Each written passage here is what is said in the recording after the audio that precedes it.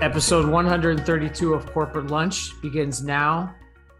Take your seats, strap into your gaming chair, boot up your hi-fi audio equipment, and prepare to listen to the sweet sounds of three people talking about clothes. This is Corporate Lunch, and we're just going to do our best and hope that you enjoy it. Sam, Rachel, welcome back to Corporate Lunch. Welcome back to another day in the life of whoever you guys are. What's up? How are you guys doing? Say something, it's please. It's good to be home. It's great to be home. Good. Thank you.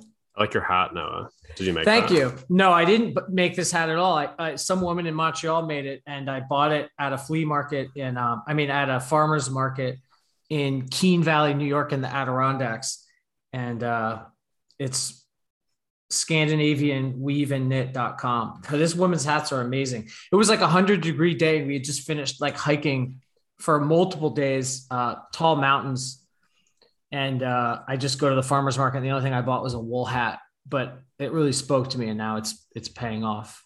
All that fine produce in season, and you just went straight for the beanie. That's right. I skipped over the fresh strawberries, the peaches, all of the stone fruits were especially good that weekend, but I went straight to the Scandinavian knitwear and found a beanie. Thinking ahead, I'm always thinking ahead. I'm always planning what's going to be on my head in the months to come. You buy your peaches in April and then let them rot and eat them in August. Anyway, we're getting off topic here. The important thing is that the September issue of GQ is finally out.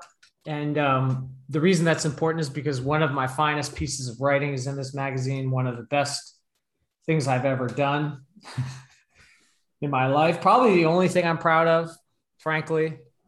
Well, this is actually I feel like this is a piece in kind of an unofficial series for you, right? Because you did that piece on Supreme in 2019, right? Yeah. And then this is kind of the spiritual successor to that. Yeah, it is in a sense. I mean, it is undeniably in a similar vein. I mean, I think in the case of Supreme, that brand has been around for a lot longer and a lot more has been written about it. They put out a book but similar to this Palace story, it was definitely like attempting to do something somewhat definitive because both brands are extremely press shy.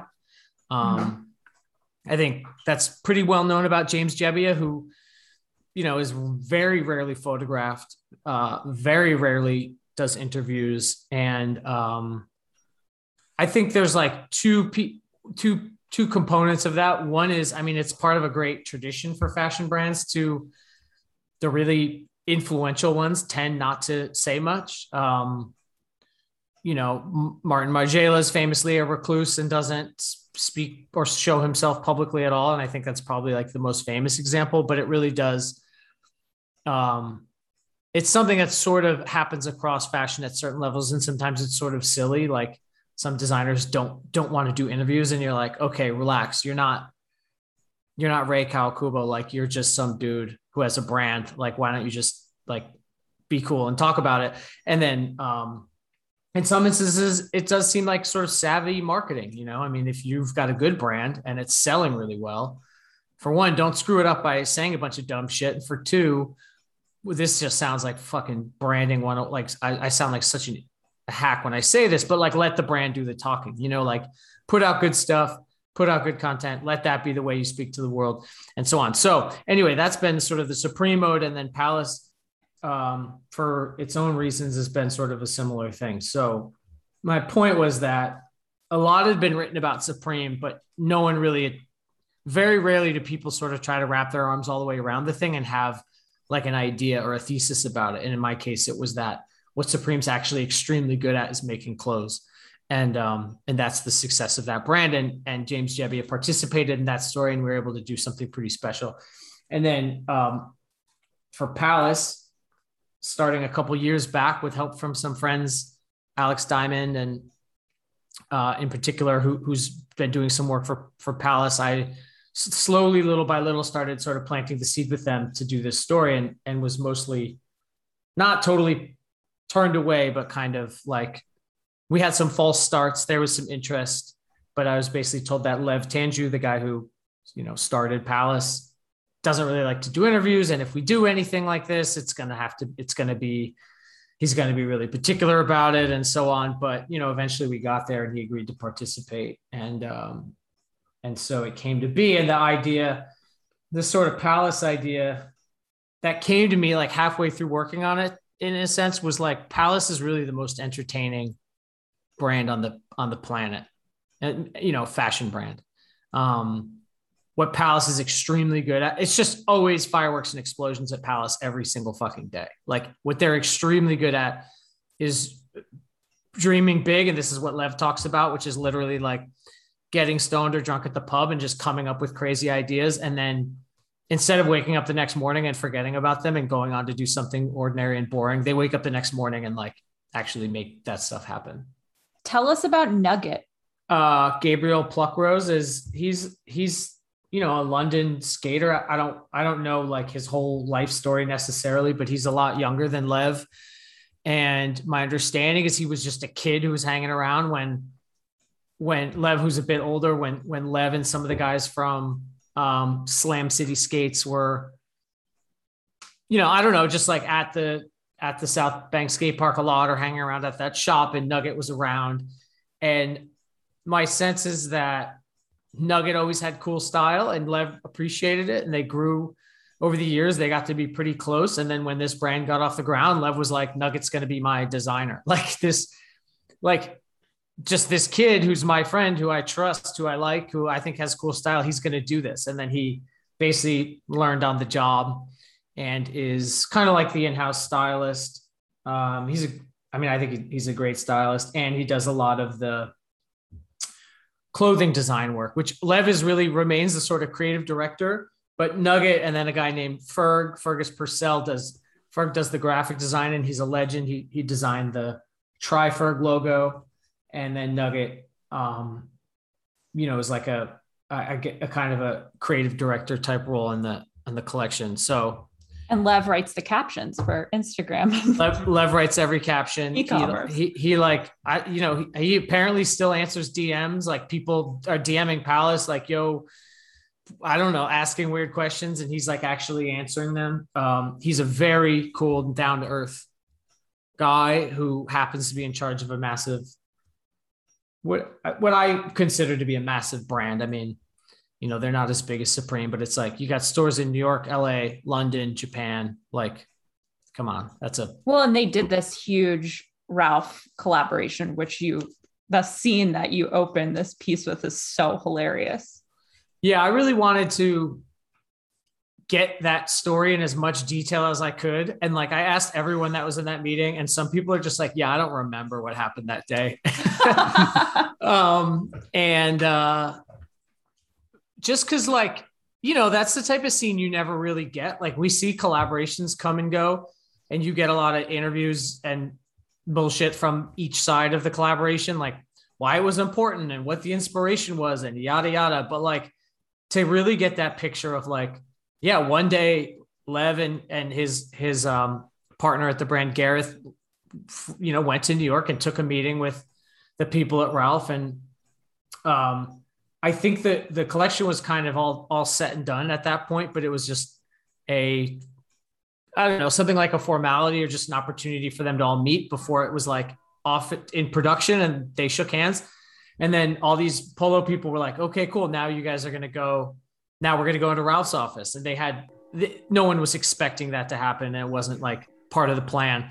And then, these like big, like wood mahogany doors swing open at the end of this conference room. And suddenly they enter like Ralph's lair, and he's just, so anyway, just getting that story. And I had heard actually from some friends who kind of knew that, Lev showed up one day at Ralph's office wearing sweatpants and Croc loafers, and just was like, walked into the man's office, and just through the power of his own, the twinkle in his eye, he and Ralph, he won Ralph over somehow and got him to agree to do this like collaboration with a skate brand that includes like the heel flipping Polo Bear and, Polo skate decks and stuff that you just, it's like pretty surprising to see if you really think about it. Like we take for granted that you can open hypebeast.com on any given fucking day and see anything, like any brand collaborate with anyone. But if you really think about, if you really like stop for a second to think about it, this one in particular is quite surprising.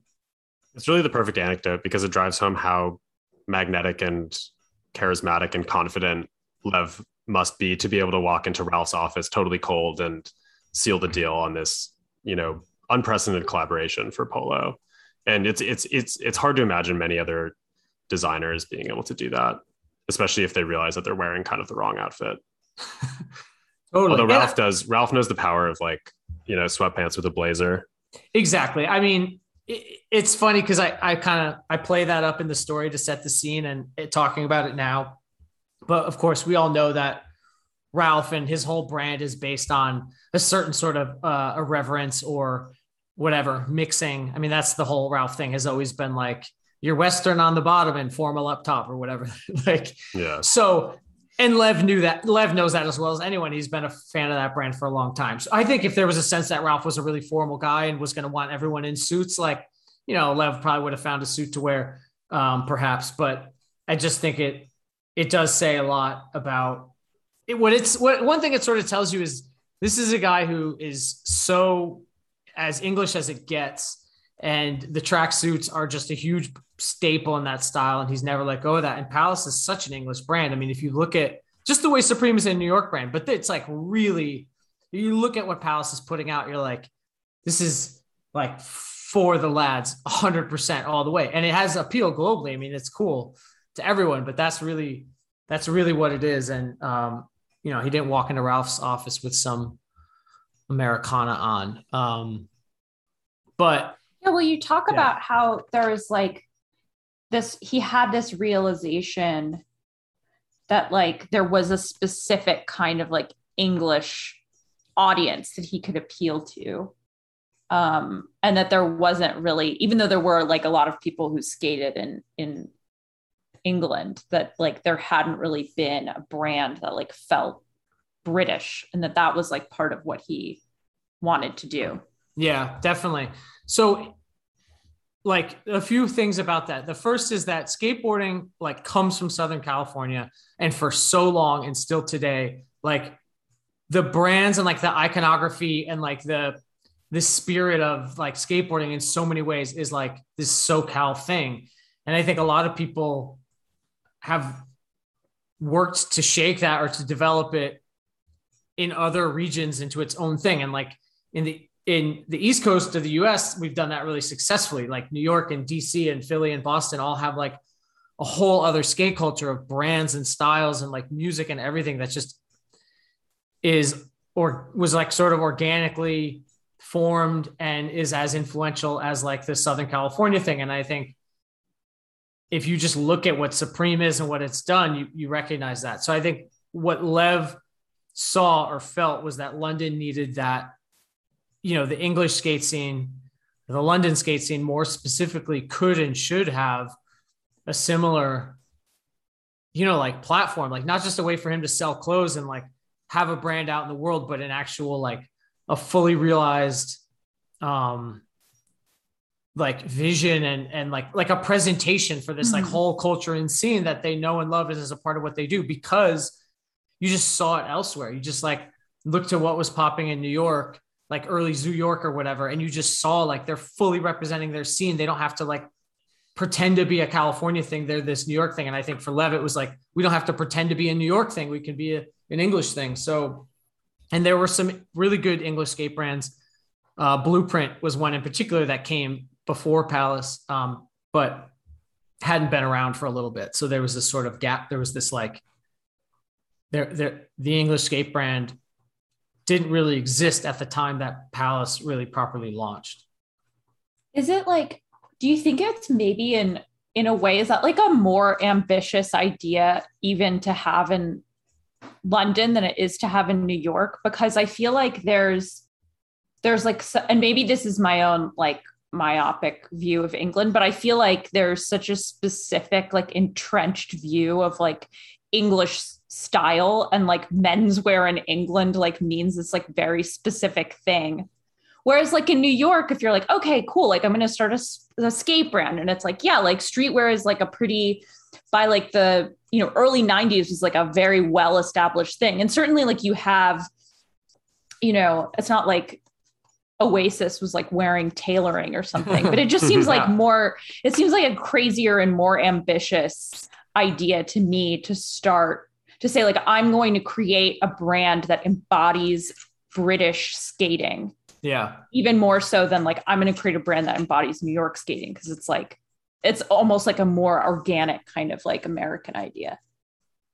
Yeah. I mean, I wish I knew way more about like English rave culture and football culture, but they found like in the way that New York draws on hip hop, like and frankly, I don't know, basketball. I mean, like basketball jerseys were popular, or like the US military, which of course, like we're such a fucking military state that like cargo pants and camo and Timberland boots and like basketball jerseys. I mean, like this was like fundamental skate fashion in the 90s, and I think for Lev and his crew looking at, I don't know, tracksuits that come from sort of like football culture or stuff ravers were wearing. And they also obviously like the British casuals thing, I think trickles into it. You see a lot of the kind of like smart clothes, as they would call it, which kind of is where the Ralph comes into it. I think like it was funny. They made a point how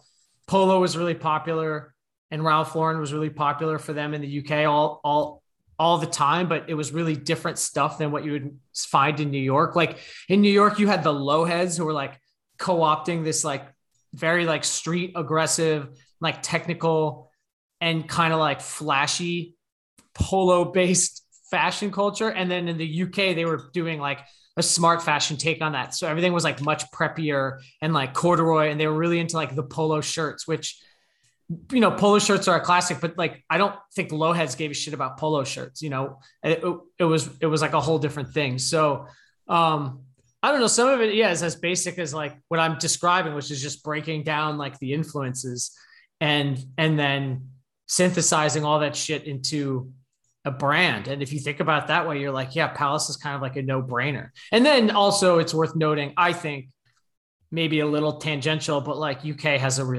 England has just a really rich fashion history. Like, yeah, Alexander McQueen would have been someone that like a little older than Lev, but who like definitely would have influenced like Lev and people he knows. And, Ferg, the graphic designer, went to Central St. Martin's, and, these guys are friends with fashion designers and fashion stylists that aren't part of the skate world, and always were down to embrace that and make that part of what they do without shame or without irony or without really giving a shit about what kind of the core skate world would think. You make a great point that Lev's genius was really in like connecting the dots between those fashion influences and history and skateboarding. And he sort of realized, you note that Lev kind of realized that skateboarders really cared about fashion and clothes, before the skaters themselves even realized it. There's a good quote from Lev in here about, how when you're skating, like, they don't realize they're involved in fashion, but everybody's fucking looking at someone else's chinos. Yeah. Which I think is sort of a common thing in skateboarding, as I understand it. But I think you make the point that Lev kind of realized this in this scene and brought all these really rich influences from, rave culture and menswear and, smart dressing and stuff like that, and sort of like introduced it into his very, cool and influential like crew, which was at the time the Palace Wayward Boys Club or Boys Choir. Yeah. I mean, skateboarding is like any other kind of culture or community where like there's always going to be people within it who are just drawn to dressing really wild, like that. Any friend group has that, or team or whatever the fuck, however you want to like podcast. Yeah. Any podcast crew has the one person who dresses like an idiot. It's clearly me.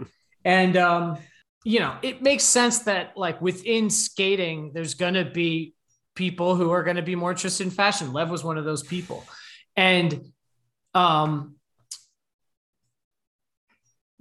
the fact that in skating, the history of skating, most, modern like street skating, like it was not cool to ever talk about fashion or to consider fashion or to talk about the importance of fashion in skating. But as Lev says, everyone's just looking at someone else's fucking chinos. Like it is actually all about fashion. And it makes me think of the story I did with Alexis Sablon, the skater, who, shout out Alexis, she got 4th place in the Olympics. Amazing.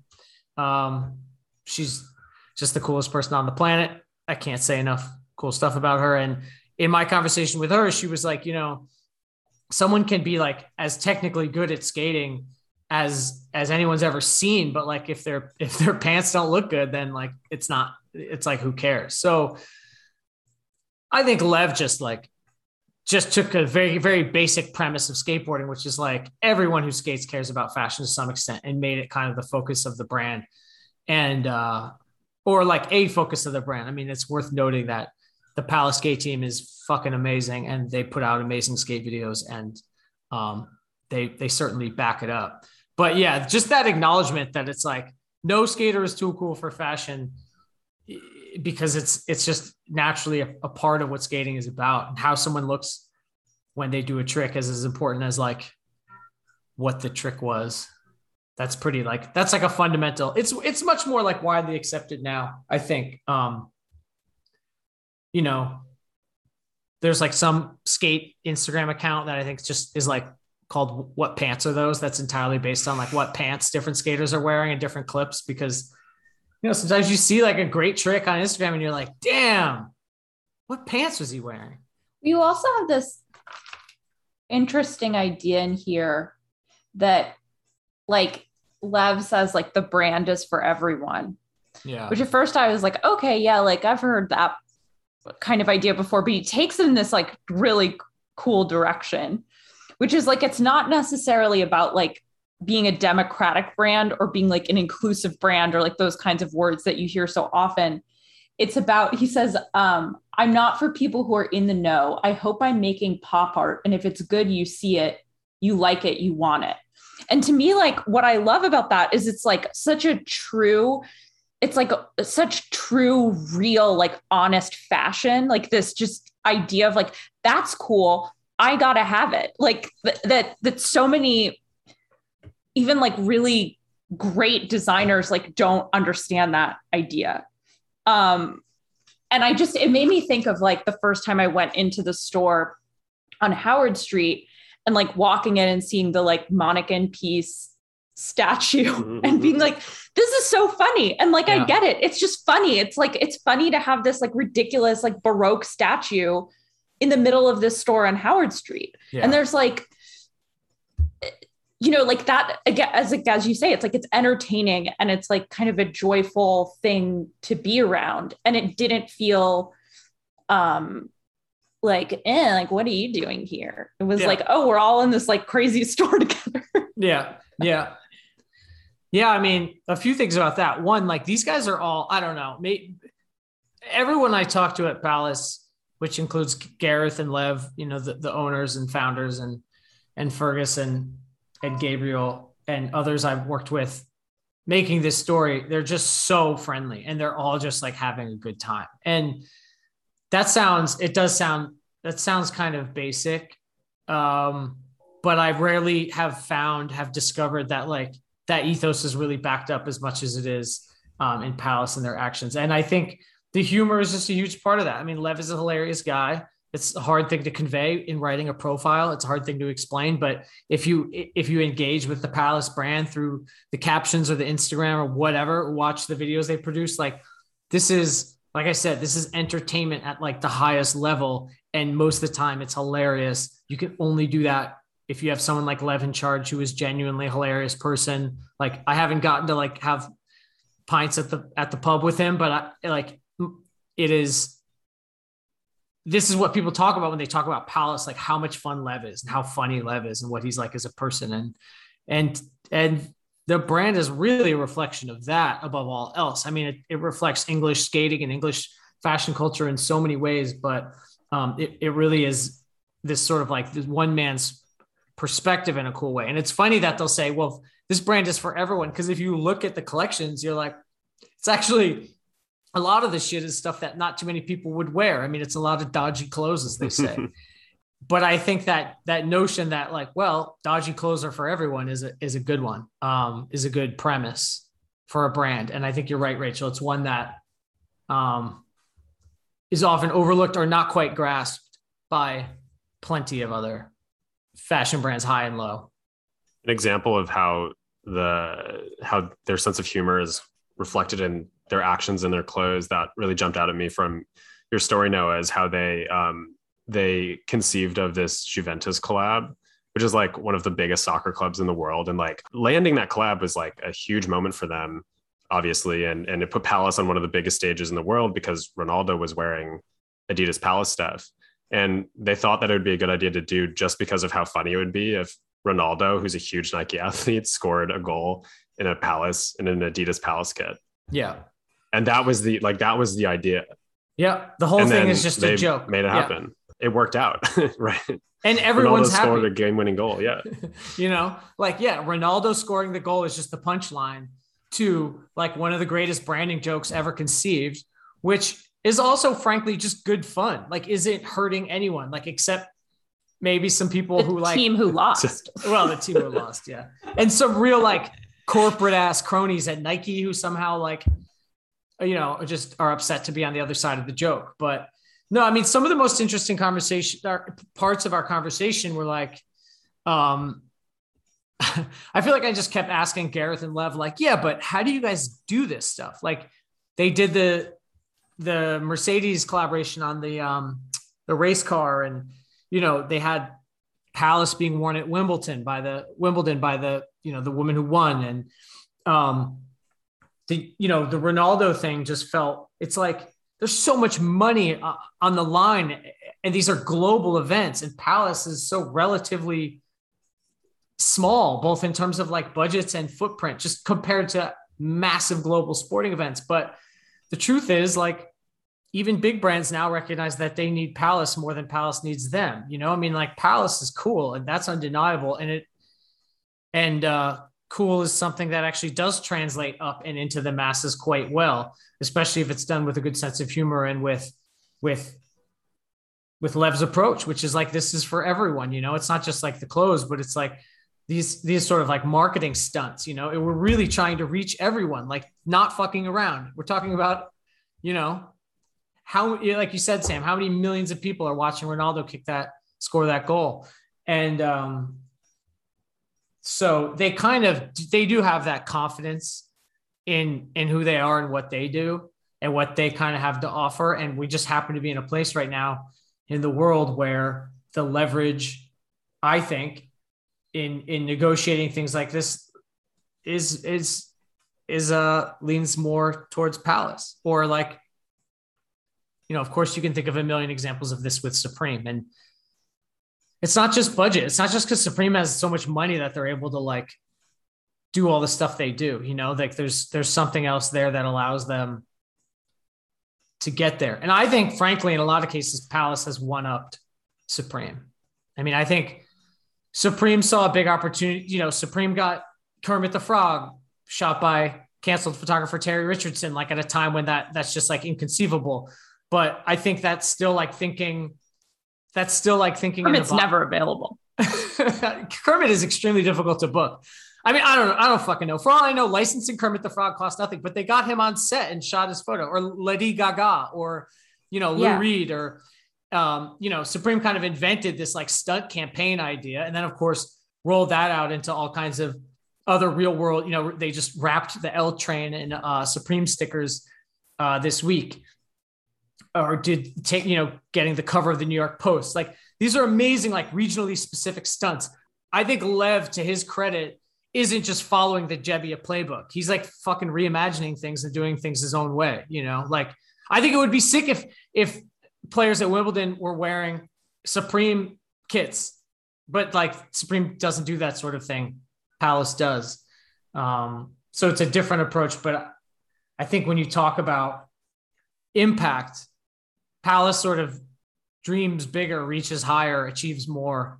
But of course, Supreme's a much bigger brand, so they don't really have to you know, they're selling a whole lot more t-shirts at the end of the day. It's apples to oranges, I guess. Yeah, Lev's figuring out how to get paid for these stunts. You know, presumably like Palace got a nice check from Adidas for the Juventus thing, for the Wimbledon thing. You know, Supreme probably had to pay the city to wrap the L train. Maybe not, but probably. One imagines they did. Yeah. And they can afford to. Do you guys think Shrek paid Supreme or did Supreme pay Shrek? Man, I don't know.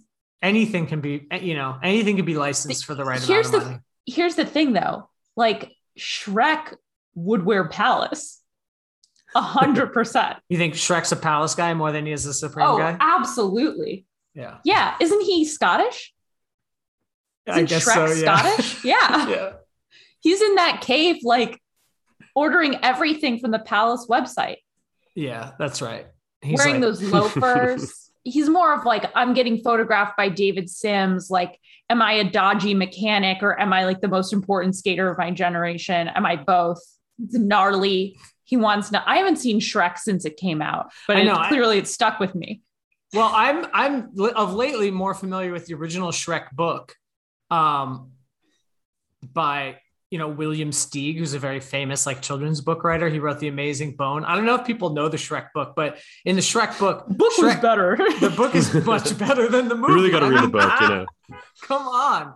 Like Shrek is this like disgusting, stinky, horrible, like fire spitting monster that just terrorizes everyone. Palace. Yeah, exactly. Yeah, the book is better than the movie. Lord Farquaad's actually the hero in the book.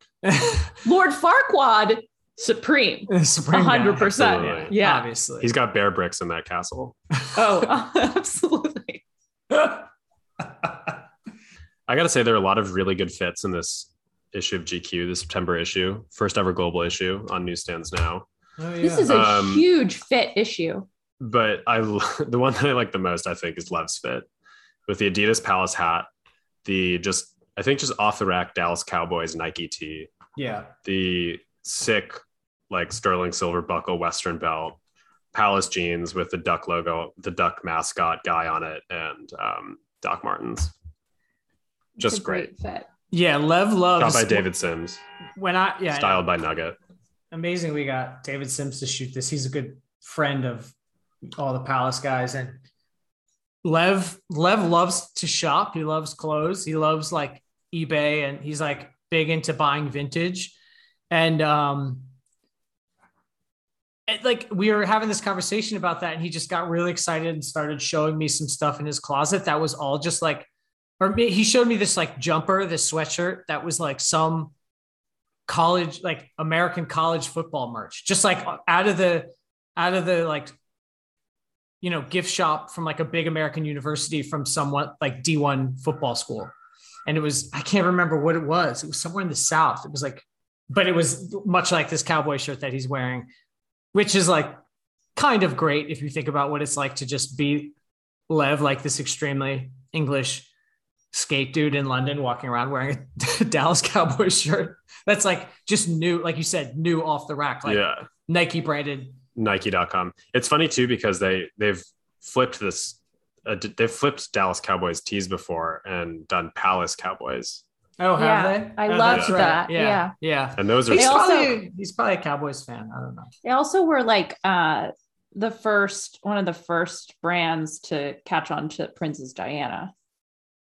What did they do? They did a little like collection of like, they had a scarf and some t-shirts and stuff. But what was on it? Princess Diana, just like a picture of Princess Diana. Classic Princess Diana from 2017 or 18, I think. Go ahead.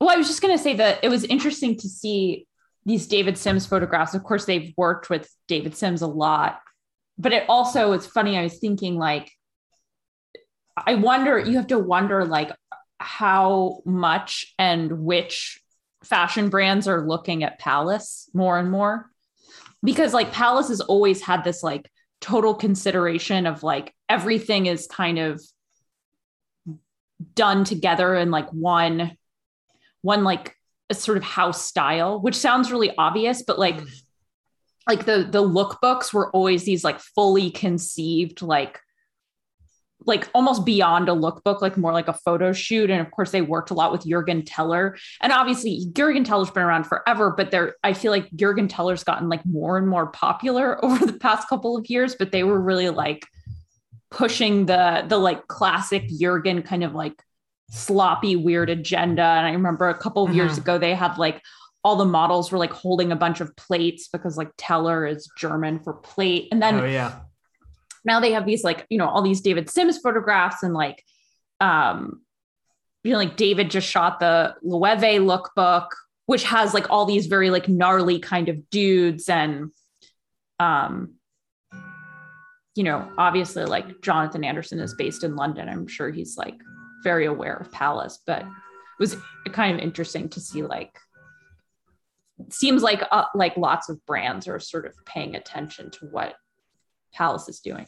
Yeah, I tried to get Lev to weigh in more on like the English fashion scene, and he was on the one hand sort of like he's just not paying attention. He doesn't go to shows and stuff, and then he sort of walked it back. And I think he does occasionally go to some fashion shows, but I was just sort of like curious about who he was excited by, and had to sort of like throw out some names. He definitely was like, you know, suggested that he was a fan of Grace Wales Bonner.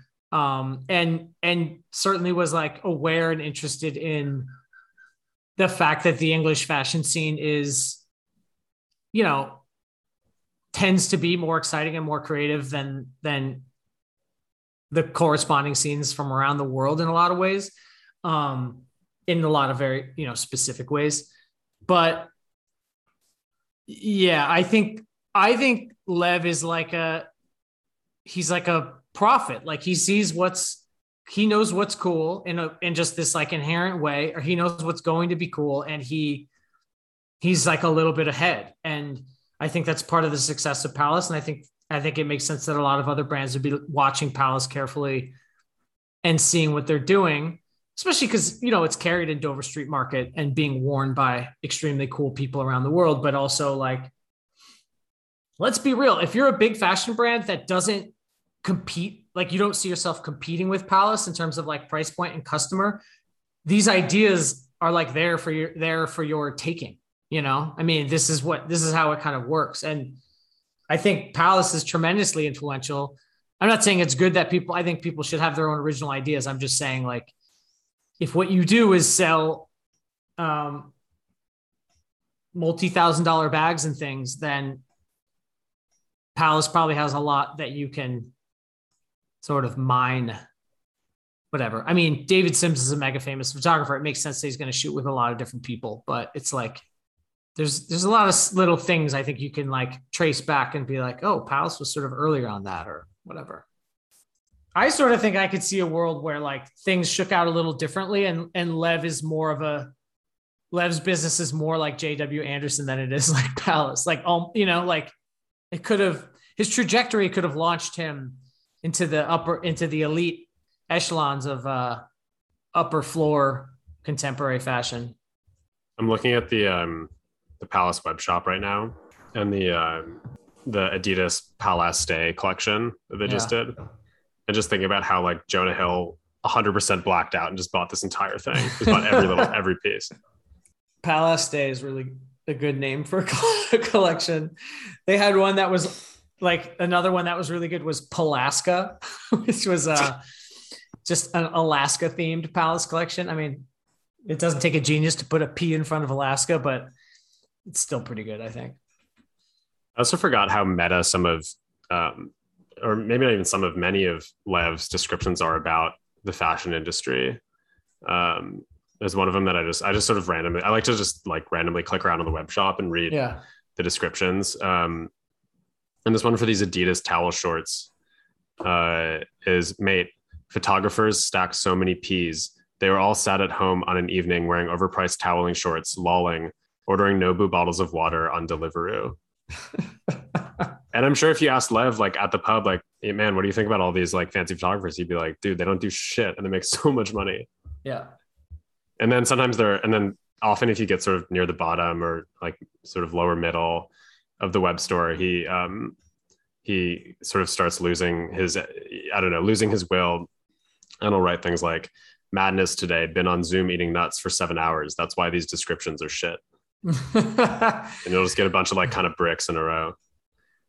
Yeah. I mean, he writes a lot of, the collections are deep and constant. They do 4 collections a year, and he's been doing it for years. It makes me think that this wasn't a project for me or for this story, but someone should like take all of them out, like transcribe them into, like compile them into one document and like edit it. And you would have some sort of like insane brand manifesto written by Lev. I mean, I think it's all there. Probably another pretty good reason why he doesn't do a lot of interviews. He's like, everything I have to say is caption is on the ecom. This is you can learn a lot about who he is and his lifestyle and what he likes and where he eats and what he thinks about yoga. He's truly pioneered ecom long form. They said that's the Palace book. They said it couldn't be done. Do you guys have any final burning questions about Palace or skateboarding or fashion or dodgy clothes or? When are you going to teach me how to kickflip? I don't know. I was supposed to at the beginning of the pandemic. I was supposed to get some skate lessons going. I think Tony Hawk did a master class or something, and I was like, "Oh shit, I'll get in on this." But I don't know, Sam. It might be too late for you. The idea of like a Noah master class is really amazing. It'd just be like people showing you their ideas, and you'd be like, "That's fucking lame." Don't do that. I would say it's cool. I had this like stress dream a few weeks ago that a story I wrote in 2020 or something, like I had never finished it. And you called me and you're like, where the fuck is this story? Wait, it's probably based in some reality. I'm going to go back and look at my notes and see what stories you still owe me. There's probably one. I don't owe you a single one. I don't owe you anything. We shall see. No, are you going to come into the city for Palace Artois? I don't know. Yeah, Palace is having a party. When is it? Next week? I think it's next Thursday. No, next Tuesday. Yeah, maybe I'll go for a bit of a hang with the lads at the pub. We'll see. I suspect that when they launched the Stella collaboration with Stella Artois, maybe it was during the pandemic that it launched, and this is like a delayed rollout for like a series of pub events that are happening in different places. I don't know. We just got an invite on just today on this. So more to come, but stay tuned, I guess, or not. We'll probably never talk about it again, to be honest. Well, this has been a real joy and a pleasure and an honor, mates. What are you guys working on? You guys have anything big coming up? You guys have anything you want to plug? Mixtapes? It's my birthday next Thursday. Is it? What are you going to do? Party? Boat? Everyone does boat parties now, huh? Did you charter a ship? No, I'm not renting a boat. I've been on too many. The boat party, it's always too rough. You're stuck on a boat for 4 hours. It's not fun. What do you think about Rachel's idea that we get a corporate lunch pontoon boat and start recording there, and we could that would be great. Have some party guests on. I'm sure we can get mics that will withstand the wind and spray. Yeah, we'll stock it with Palace Artois. Pontoon Pod Studio. All right, then. See you guys on the pontoon. Later.